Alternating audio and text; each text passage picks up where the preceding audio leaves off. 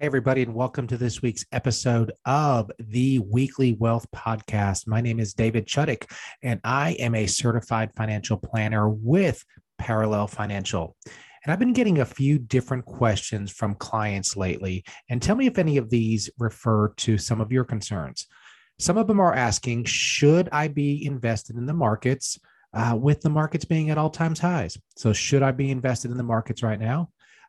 Other clients are asking, are tax rates going to go up, and how can I protect myself from high tax rates? And other clients are just simply asking, am I okay? When it comes to my entire financial picture, am I okay? So if any of these questions are keeping you up at night, email me, David at parallelfinancial.com, and let's have a 30-minute talk. Let's answer these questions for you. Sometimes the answers are different for everybody, and I hope that you enjoy this episode. This is the Weekly Wealth Podcast with certified financial planner, David Chuddick, where we discuss the wealth-building mindsets and tactics that can help you to build and maintain wealth for you, your family, and your business. Well, hello, everybody. Welcome to this week's episode of the Weekly Wealth Podcast. My name is David Chuddick, and I am a certified financial planner with Parallel Financial. But this week, we're taking a little break from money, and we're going to talk about something else that might even be a little bit more important than money. We're talking about health, and it's just awesome to have Michael Ricchio on this week's episode with us. We're going to talk about some things that we can all do to increase our health, because let's face it, health is wealth, right? So, hey, Michael, how's it going? It's going great, David. Thanks for having me on. Awesome. This is exciting.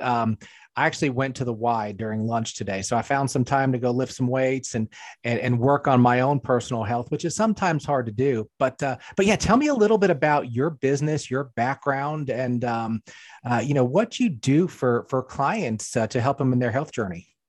Yeah, absolutely. So yeah, I'm Mike Ricchio. I am the owner of Mar Health and Performance, which is a 6,000 square foot health and fitness facility just outside of the Chicago land area in Illinois.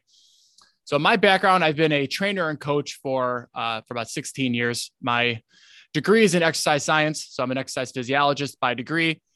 And in my career, I've kind of jumped around a bit. I've worked with professional athletes, which I still do. And I've worked in rehabilitation and working hand in hand with physical therapists. And I've worked a lot in management of fitness. So, my background has brought me to this point where I felt confident in starting my own business. And that's what I do now, where I work with the general population, adults between the ages of 35 and 70, as well as a spectrum of athletes from high school through professional. Well, that's awesome.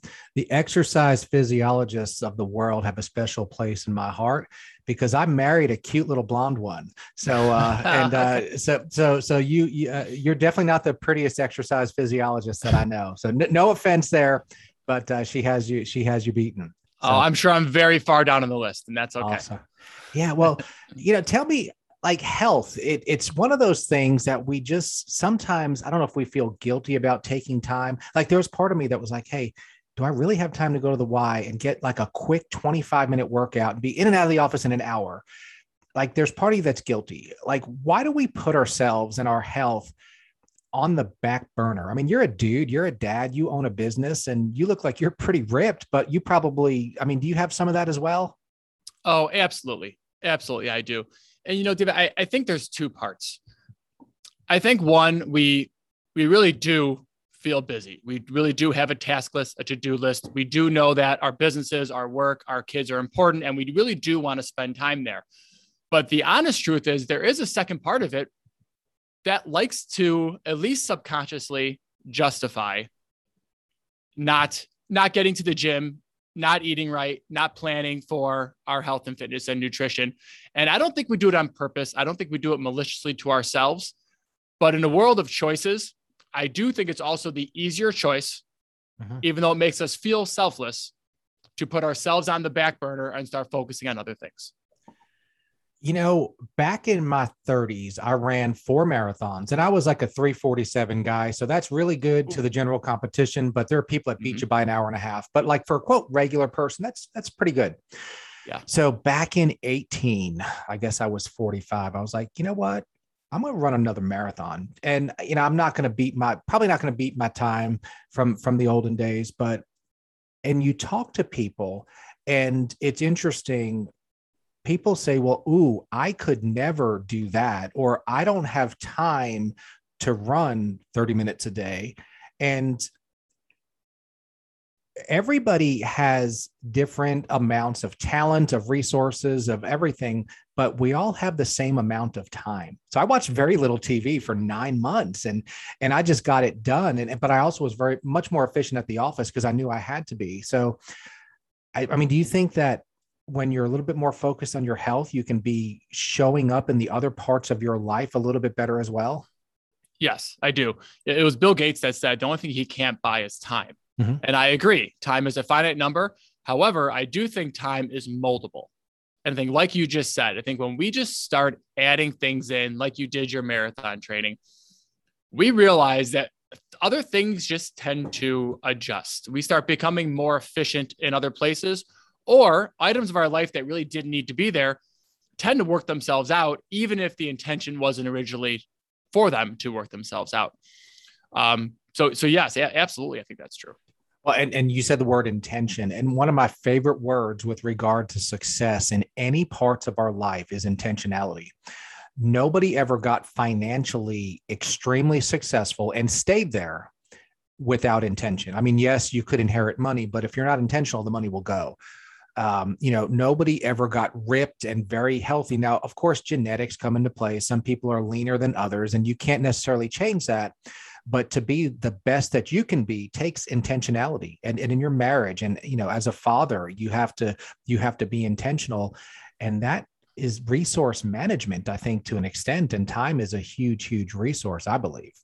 Yes, and to go back to a point you just made, if you don't mind, genetics are a factor, and I will never say they are not. However, they are not the crutch that we sometimes make them. And genetics, I like to call them they can be the gas pedal or the brake, just like our habits can be, where they can slow certain things down and make things harder, or for some people, make things a lot easier. However, very rarely are our genetics a complete stop sign, like we tend to try to make them to be. So I've always enjoyed exercising, and I've always almost considered that my talent, as far as I was never going to bench press 500 pounds. I was never going to outrun anybody at a world-class pace. But, for a regular dude, I've always been a good athlete. And I always thought that kind of my talent was the fact that I liked doing it. And I don't know if that's even a genetic type quality. Then you get to the other end. And I don't know if people talk themselves into, I hate working out, or if it is a crutch, or do some people, does the pain of doing a bicep curl feel worse to some people than others? Yes, it does. And David, were you an athlete growing up? Yes. Mm-hmm. So people that engaged in playful exercise throughout life, their body has just experienced the benefit, and it is not as new. What people fall out of love with is the temporary sensation of being uncomfortable. And the truth is, if we are someone that has come from 1 to 10 years of inactivity, physiologically speaking, the body's going to see it as foreign. And in the short term, it is going to be uncomfortable, which the brain might pick up as pain. Mm-hmm. Now, I think a common mistake with that is people also jump into, they go right from 0 to 60, to use the car analogy. We don't go from 0 to 10. We don't start just taking walks. We don't start with some light exercise. When you start people the right way, that hatred, we can start taking that away. And before you know it, the body starts getting to what everybody gets to, which is liking movement. There isn't a human body on the world that does not like movement. It is how we are made to release dopamine. It is why we have the triggers to go get food. It is why we're made to move. The key is getting people who are too removed from it going at the right speed, so to not create that negative perception of it. Yeah, that makes a lot of sense.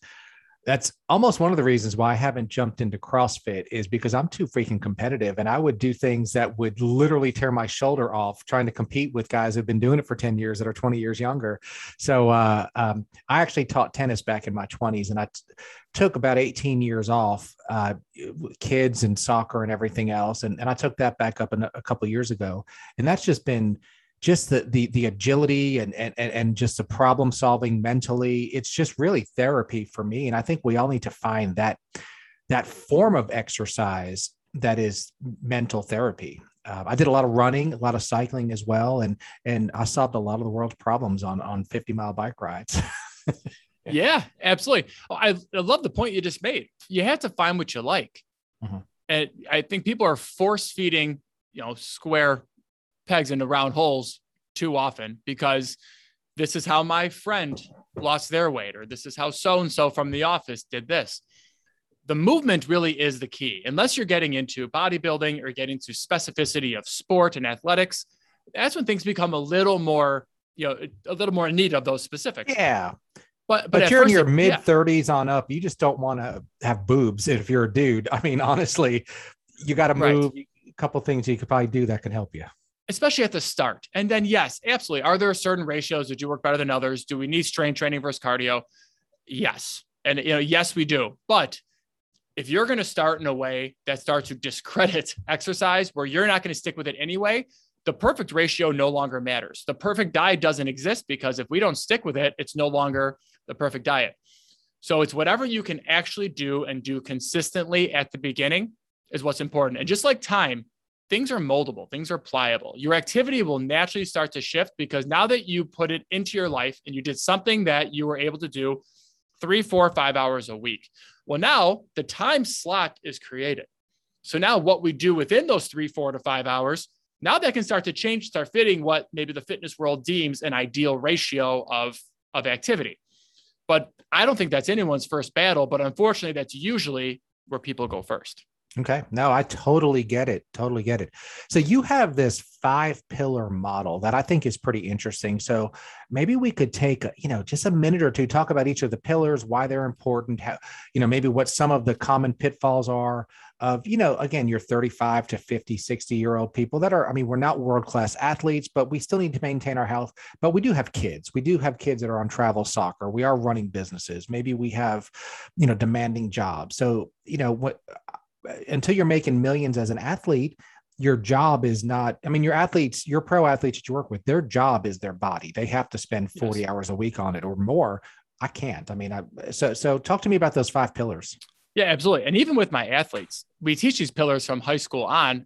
Before that, I have a youth program here too, because once sports are done, this should still be a factor in your life. So we teach it early on as a lesson. The pillar analogy, is not proprietary by any means for us. People have used the idea of what holds up a house and what a good support system is before. We see a lot of 3 and 4 pillars. I use 5, and the 5 pillars I use are exercise, which is planned movement for a task; general activity, which is everything outside of that planned movement. The body still needs to move in general. And there's really good research on people that exercise at a high intensity, an hour a day, but do nothing for the other 23 hours, still having high levels of triglycerides, high levels of risk factors towards longevity and dementia and diabetes. And unfortunately, we're missing out on that. So not to interrupt you, but I gained weight training for a marathon, because, you do your 2-3 hour run, then you tell yourself you need to replenish, and then you sit on the couch for 7 hours. So some of that I think is not natural. I think maybe just a shorter run and just doing some gardening or just regular, just human activity would be more healthy, other than kind of the goal of running the marathon. You're absolutely right. And that's exactly what separates you training for the sport that you did versus people that get into marathon running because they assume the activity will also lead to the byproduct of weight loss. And that's exactly what it is. I just retested an athlete who just got out of his football season, a local quarterback, and he put on 2% of body fat during the season. Now, he was a very lean kid. For him, this isn't a big increase, but the truth is the body's protective too. And fat is a way that we protect our organs. So impacting of steps like in marathon and impact sport like football or rugby or soccer, even, football, all of those tend to see players that outside of the Ronaldos of the world that don't always stay very lean, especially the more high impact positions. So that's a great point. The other 3 pillars are nutrition, sleep, and stress.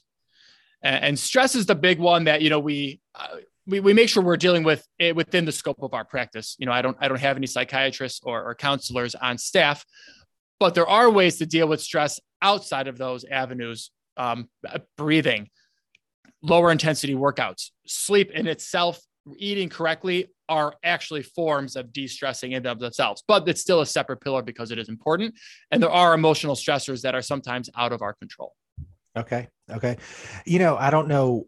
Marty Fish was a top 10 tennis player in the world, and he has a documentary out on, it's either Amazon or Netflix. And he went through some serious mental struggles, and, to the point where he had breakdowns. He's very open about his mental struggles. And he finally said, I can't fight this. It's not a sign of weakness if I drop out of the tour for a while. Number one, the average person doesn't know what we being top pro athletes go through, and how much work and just dedication. And number two, you're not weak or bad if you're not number one in the world. I mean, there's only number one, and he got help. And, he kind of talked about he may have killed himself if things didn't get help. So that de-stressing is incredibly important. Simone Biles is another example of someone who just recently Olympics got so much, slack for her decision to step away. And from people who are overweight sitting on their couches that have never competed at a high level. 100%. But yet who feel stressed. So they're hypocrites in two ways. Mm-hmm. But I was completely on the support bandwagon for her, because the amount of stress and pressure she is on, that does not make her less of a pro athlete. That is real. And the idea of her losing her proprioception when in midair, in the middle of a flip, and now it's physically dangerous. Potential death. Exactly. Yeah, absolutely. Paralysis, and that's the worst case. The best case scenario is she loses it for her team, which is also, in the grand scheme of things as a pro athlete, a terrible thing. So to be able to step away and say, I'm going to let one of my teammates step in for me, I think was a very selfless and courageous act. Just to give another example. And I think that ties into where these pillars come in and how they affect each other. And really, that's the point of having this analogy.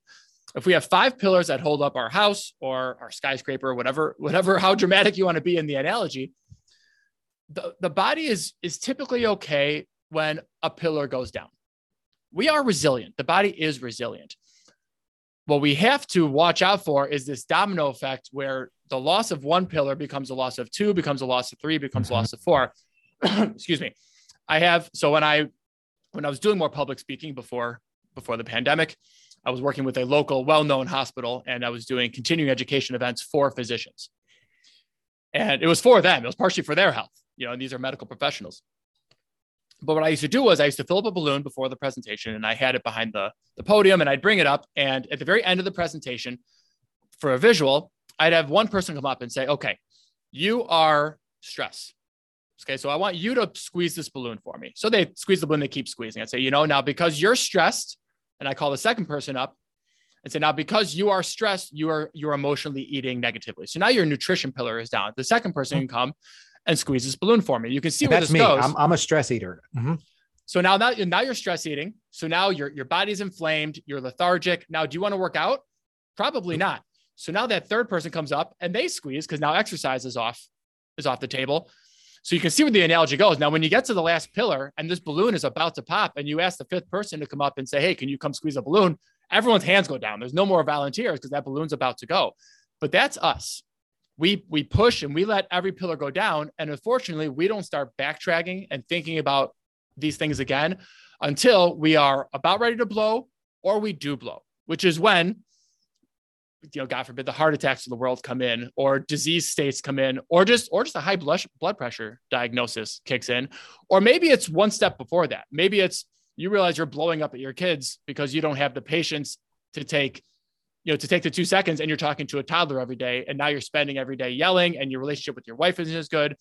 There's so many. You hit the bottle then maybe because, you're to make the, quote, make the problems go away. You drink too much, and it all spirals. No, I totally get it. Absolutely. For sure. Yeah. And how often did you hear that? In the pandemic though, that was a big one. Everyone, how many people didn't say, oh, we started drinking because we were sitting at home, Yeah. And so. Well, 2 things, and I won't get on a political soapbox, but 0 politicians, I don't care who you voted for, but no politician said, okay, COVID's here. It's a horrible, horrible thing. We should wear masks. We should social distance. But none of them said, and we should all drop 10 pounds, 20 pounds. And while we're not working, let's stay away from each other, but let's walk around the block with our kids. Let's do 10 push-ups. Let's do one push-up if that's all you can do. No politician said that we should lose weight. And this could have jump-started. And instead, where I live, they actually closed down the hiking trails. So you literally could not go hiking in the mountains, which what's more therapeutic on a beautiful day, hiking in the mountains with your family? They were literally closed. So, what happened? The COVID-19, virus put on 19 pounds for everybody. For everybody. And that's exactly right. And I agree. I won't go down the political path, but I do agree that there was definitely an opportunity for us to not only say, here's the science for the pandemic, and no question, people take what they want out of that. That's their choice. And I won't get into that. But there's also, they had this opportunity to say people are vulnerable. Let's get them on their health a little better. Yeah. But, there's other factors, I guess, in those messages. Sure. No, there's no question. But especially the first time around, this first virus, I think it was a scientific fact that the heavier people suffered much bigger consequences. Without a doubt. Can't control that, but you can control if you eat a little bit less and lose a half pound a week. So, but we'll get off that. But kind of going back to those pillars, think about, we are the Weekly Wealth Podcast, so we do talk about money. Think about a time in your life where maybe money was tight, or your money was not properly controlled, or maybe there's some bill or your receivables just weren't where they needed to be. Now you get home. Now you kick the dog because you're stressed and maybe not as nice to your wife as you should be. And there's kind of one of the pillars as well.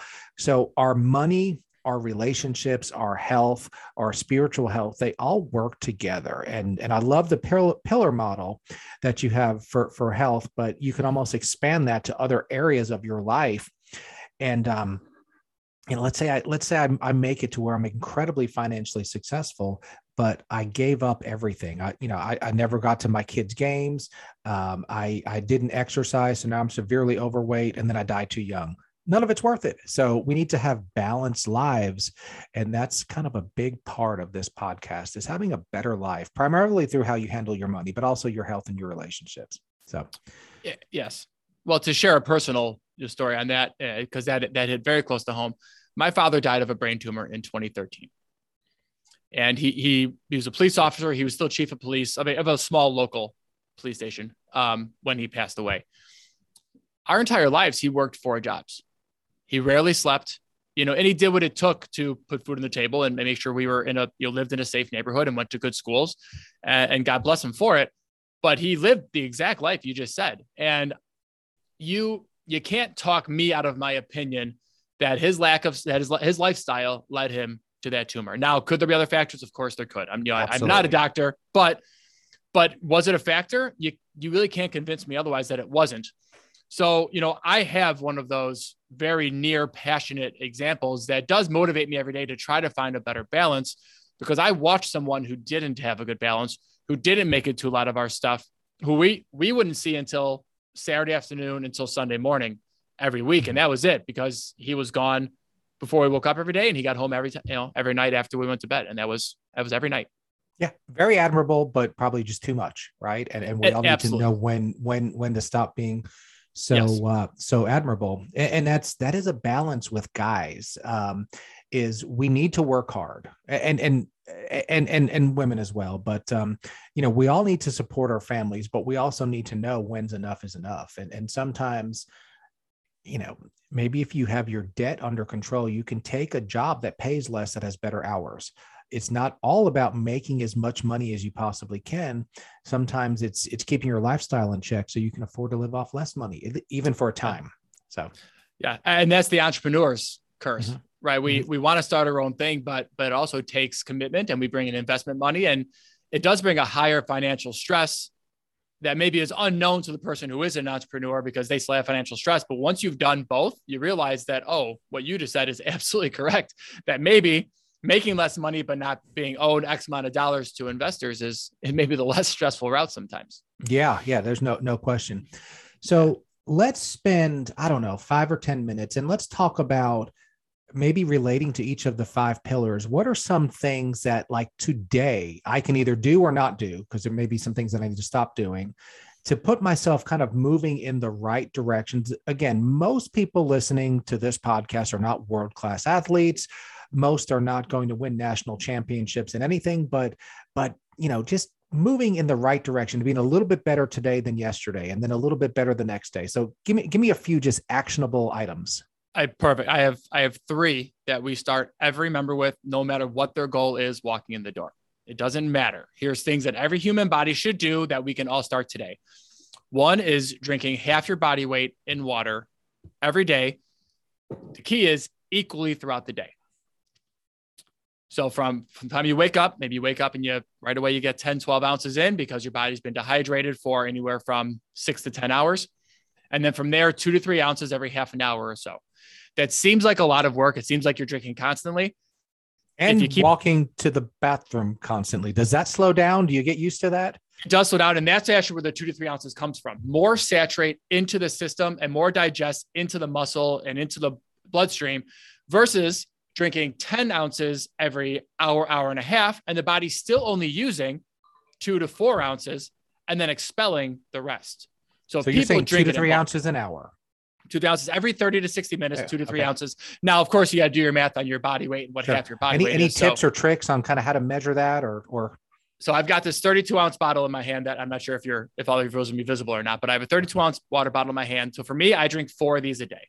Okay. And what I learned was just by having it next to me at all times, I stopped realizing I drink them all. At noon, I know I had 2 of these, but if I look back, I have no idea when I got them in. So it's more of it becomes this subconscious thing. So people that think I can't focus on that every half an hour, it's going to break my work focus. It's going to break up my day. It won't. Have it in front of you. Before you know it, you will start just subconsciously reaching and taking sips throughout the day. And this habit is the first one, and in my opinion, the easiest one that can become cemented in a habit that you never think about again and doesn't get in the way of your future ones. And tell me a couple of the other benefits of drinking, quote, that much water are for the body. One, it's oxygen intake. Okay. Right. So your hydration goes a lot of ways. So it's oxygen intake, but it's also flushing of things the body doesn't like. So think of it as a river. If your river is constantly expelling things out into the bigger bodies of water, if the river is always dry, nothing's getting carried out. Everything's just sitting in there. So that's 1. And 2, it's the actual physical one. We breathe in oxygen, but we also get oxygen supply through H2O when we actually get it through our digestive system. So there's 2 different carrier ways to get things in. Breathe in your air and drink in your water. We do not move. We don't think. Our energy pathways, nothing works without oxygen consumption. Perfect. So I love it. And then if you want to add a third, lubrication of muscles, without water, we become very, very frail as a movement pattern. So it's decreasing injury, increasing movement and locomotion. Everything comes when you have more water in you. Perfect. So that water, that is a 100% doable habit that anybody can start. There's really no barriers to it. So perfect. No excuses. Yes. All right. What's number 2? That's a huge one. Number 2 is movement outside of exercise. And as much as people sound like it's crazy because I own a gym and my first goal isn't to get people in here, but the first goal sometimes is just getting general movement in. Now that can be, and the research, I know 10,000 steps became popular at some point. The research says 8,500. 8,500 steps a day are the ideal where we start to see lower levels in triglycerides, longer levels in health longevity, and decreasing in other risk of diseases by blood lipid panels. So you could look at that as getting the 8,500 steps in bulks. Maybe you walk your dog in the middle of the day, but it doesn't have to be that. I have a member that does 200 steps an hour. It does not take long to get 200 steps. So for her, she realized that if she goes to the bathroom, goes get a drink of water and takes the long way around her office, she gets that easily every hour in a few minutes. And it also gets her away from her desk and makes her feel more loose and revitalizes her energy a bit too. But general movement, we cannot allow our body, if our body goes stagnant in movement for long periods of time, so does our brain. Okay. If our brain goes stagnant, decision-making to exercise later, to eat better, all of that becomes more challenging. Okay. So 200 steps an hour, 300 steps an hour, 8,500 steps, little bit of intentionality there, but that's, you're not telling people we got to run 20 miles a day. That again, that seems very doable. Okay. Absolutely. So that's 2 easy tips. What's our next tip? The third one, and this does vary, the amount is going to vary, so I can't give an exact amount, but getting equal, like water, getting equal protein intake in throughout the day. If you use the car analogy, a lot of us are driving our car all day and then putting the gas in later. Now, the only difference between us and a car is the car physically won't let you do that. Our body finds a way to keep moving around without us putting some of the proper gas in the tank. So this is a good nutrition rule in general, getting even consumption throughout the day, but our protein intake tends to take a really big hit, where a lot of us are taking in 20 to 40 grams at night and trace elements in throughout the day. We just can't survive on that. And again, that's going to feed back into energy levels, so being lethargic throughout the day, not moving later. And from a satiety standpoint, protein is not only a building block for every system we have, it's also usually the trigger to hunger. So when people feel hungry, usually it's protein the body's asking for, but then our brain goes, oh, I feel hungry. Maybe my body needs protein, but what I like is that food over there. Right. So now we There's start no protein in Doritos, is there? But maybe very, very little, which also proves there's no real cheese in there too, I guess. Yeah, I don't think there's anything. Yeah. But you get the point. If we can do better about getting even consumption in, again, the number is going to vary in terms of what each specific body needs by gender, by weight, by activity level. But if you can find that number, and in general right now, actually don't worry about the number. I tell people I told a group of athletes last night, I said, here's a website that just has a list of proteins on it. It was a generic website I found. I don't know what the website was. Didn't matter though. I liked the list. I said, go home, circle the proteins you like, hand the list to your parents because they were high school athletes and they're not doing the grocery shopping, and figure out what's one from each list. You can have one at breakfast, one at lunch, one at dinner. And if you do that, we're off to a good start. Perfect. Easy stuff, man. I mean, that's just intentionality. And I think when we come to money and when we come to health, people think, I haven't really been exercising. I need to run a marathon next week, or I need to join the hardest CrossFit class, or if I'm not benching 300 pounds by next month, I'm a failure. No, I mean, I think there's some simple tasks that we can take on that just progress us forward. And if we're always moving forward, eventually we're going to reach whatever our potential is, and I'm never going to outrun, Usain Bolt, and that's okay, but I could run a little faster and I could drop a few pounds, be a little bit leaner. So, I've always loved the comparison to the financial side. I think there's, doing a little bit every day and consistency instead of trying to hit the home runs. I think the comparison is apples to oranges, but not. I think it's closer to apples than people think. Mm-hmm. But I kind of lost my train of thought. But yes, I've always loved that analogy because I do think it's very, very similar. Very few people go broke from one bad financial decision. Yes. Now, you do go broke from a series of bad financial habits. And if you've ever watched the ESPN 30 for 30 Broke, it was about pro athletes who've literally made hundreds of millions of dollars. Now, I would say, hey, if I gave you $100 million now, could you blow it? And you'd say you'd have to be a moron, have to be an idiot to blow that kind of money. I make, a minuscule fraction and I managed to survive. But you take half for taxes, 10% for agent, 7 Lamborghinis, 4, houses, and then you're taking care of it can go if you're not intentional. Just like the person who's making $8 an hour, it can go. Now, the only difference between the athlete and the $8 an hour person is they have a heck of a lot more fun on the way down to bankruptcy because they had it's more fun driving to bankruptcy in a Lamborghini than it is riding the city bus. But the math is the math, Well, and again, very similar. It's a lot easy. The path to weight gain is a lot more fun than the path to weight loss, which is why those habits are easier to make. But what I love about habit change, and this is what I was going to say before I lost my train of thought. What I love about habit change more than anything else is the confidence you start seeing in people. Developing a new habit is in and of itself a skill. Yep. And what we're missing on is developing that skill. So instead of aiming, and that's also why I started with the 3 bullet points I just gave you. Instead of aiming for working out 6 days a week, instead of aiming for losing 20 pounds in your first month, instead of aiming for saving all of your money for retirement in the first year, right? Get wins. Focus on the stuff that can help you develop a habit. One, you're going to feel like, man, it's a mental confidence. Sure. You start feeling like you have more control. I hit my 200 steps this hour. That's a win. That's a win. That's a win.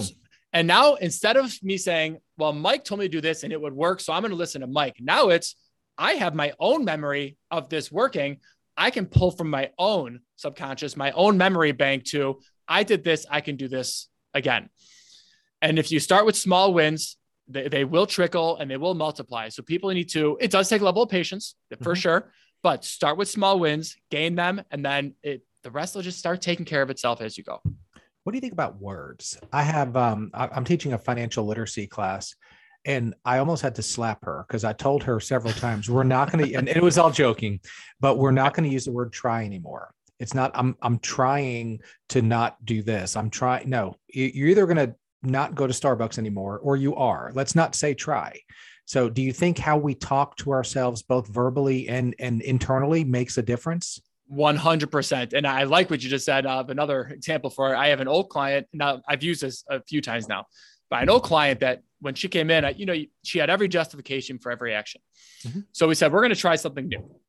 When you come in and I ask you our normal series of questions about the habits we're working on, you are only allowed to say yes or no. You cannot give me the reason behind why you did it. So did we get our walk in yesterday? No, but what? Nope. Yeah. You can't give it. We have to stop it. No. And what that did was it forced her to just hear, it's like she heard in her head, because otherwise she didn't hear the no. She heard her justifications again, and it further validated her decision. And the justification reasons sometimes are even halfway relevant and legitimate, but they're logical. Absolutely. They're logical. I didn't work out because I wanted to spend more time with my kids today instead.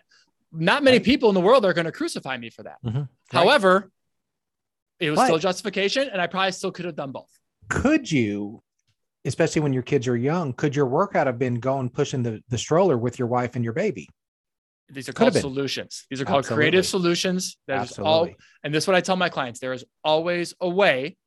The hard part isn't, the hard part's finding it. The hard part is finding it for you. I don't know you. I'm trying to get glimpses of your life from a conversation, but I really don't know. If I watched you 24 hours a day for a week, I could probably give you a whole list of advice. Oh, no question. But this is where people have to have some ownership on themselves. I'm sure financially is the same thing, of being self-aware of who they are, what their justifications are. And it really takes an honest talk with themselves in the mirror about really what their real limitations are and strengths are before we start attempting to make the first changes. No question. Now, you're in the Chicago area, and there was a guy that was a halfway decent basketball player with the same first name as you. I don't think he ever said, I'm going to try to see, maybe if I feel like it, I'm going to go to the gym and shoot 1,000 free throws. That's not what he did. It's just, I'm going and I'm going to outwork everybody. And I have this intentionality, and, I don't know Michael Jordan's lifestyle, and, sometimes maybe people that excel too much, their home life stuffer. But I don't think Michael Jordan ever said the word try or no, but. No, but you know what he did say? He did say he's failed a lot. Sure. And he did say he's missed a ton of shots, and he did say, but it didn't matter. It didn't stop him from trying the next one, because every miss was a lesson. Yeah. Instead of using the word failure, it was just another lesson. And I happen to have I don't know him either, not by no means. I met him one time because he used to work out at a very high-end gym I was at in Chicago, but I did have a connection with him, that someone that works with him on the fitness side of things. And she verified that over the years, past the game of basketball, when he puts his mind to something, he just buries himself in it and he focuses. And that's the difference between people that do find success and that don't, is that they don't do anything with half focus or partial focus, or I'll try this here and there. You focus on one thing and you focus heavily on it. And that's where it starts becoming a part of your life. Not a question. Well, it sounds like you and I we're on the same wavelength on different parts of success and different pillars, and we could probably talk for hours, but I want to hear a little bit about your virtual kind of programs that you have, because not everybody is physically near you. Tell me how you help people on this health and fitness journey. Yeah, absolutely. When the pandemic hit, I did what a lot of gyms did, and we went virtual in terms of exercise. And, as I watched people, and this became kind of a social experiment for me, I realized that exercise, it wasn't working in terms of people completing it, but two, I realized that wasn't the biggest battle. It really wasn't. And at the time I was just starting my PhD work, and I was doing an independent study on behavior change. So I got really into the neurology of behavior change. And I realized that it's the habits were the bigger thing, and getting into that. So I formed what I called an accountability group with my members. And at first it was a pilot group. We had 10 people in the first group, 22 in the second. And really what it became was just people realizing that they're sharing each other's problems. It can be a community group where we share tactics like the ones we shared today. And we made sure people just stayed aware every week. And what we realized was people started to get better. They started to trickle in certain goals. And the people that were frustrated at week 3 and week 4 because they weren't seeing progress were seeing the success of others. And one success led to the other. So I decided this was going to be our new virtual program. Is exercise a part of it? Yes. I've got hundreds of exercises to pick from and workouts you can do at home. But the bigger focus, because this launches in a few weeks, depending on when you air this, the bigger focus is going to be developing that habit change as a skill set. And then from there, I don't care what your goal is, because we're going to accomplish it because you're going to be better at achieving new skills. So that's what we focus on in our virtual programs, is the habit change side of health and fitness. Well, if you don't change habits, anybody can do anything for a week. And then, you get off your habits and you slip back, you have the proverbial falling off the wagon. So how does somebody find you? Where can you be found on the internet and to learn a little bit more about your programs? Yeah, absolutely. I actually have 3 ways. So I have MAR Health and Performance, MAR healthandperformance.com. I realize it's a mouthful. If I've any regret at my business, it was not condensing down the website and the email. My Instagram page for the business is @MAR Health and Performance. And to add one, you can also find a lot of my podcast work and my health speaking work on my Instagram, my personal Instagram, which is @lifestyle_podcast. Perfect. I love it. I believe in living balanced lives. And I believe that, health is wealth. And I believe that we need to take care of our entire financial pictures, but our physical pictures, our relationship pictures. So you and I are just on such a good wavelength together that this is all related. Before we call this episode over, I always ask my guests for their definition of true wealth. So I didn't tell you I was going to ask you for this, but to put you on the spot, what is your definition of true wealth? You did not ask me that, and it's a good question. I've been called financially driven a lot of my life by old bosses, old managers. And now that I've had kids and I've lost my father, my perception has very much so changed. So for me, true wealth is time.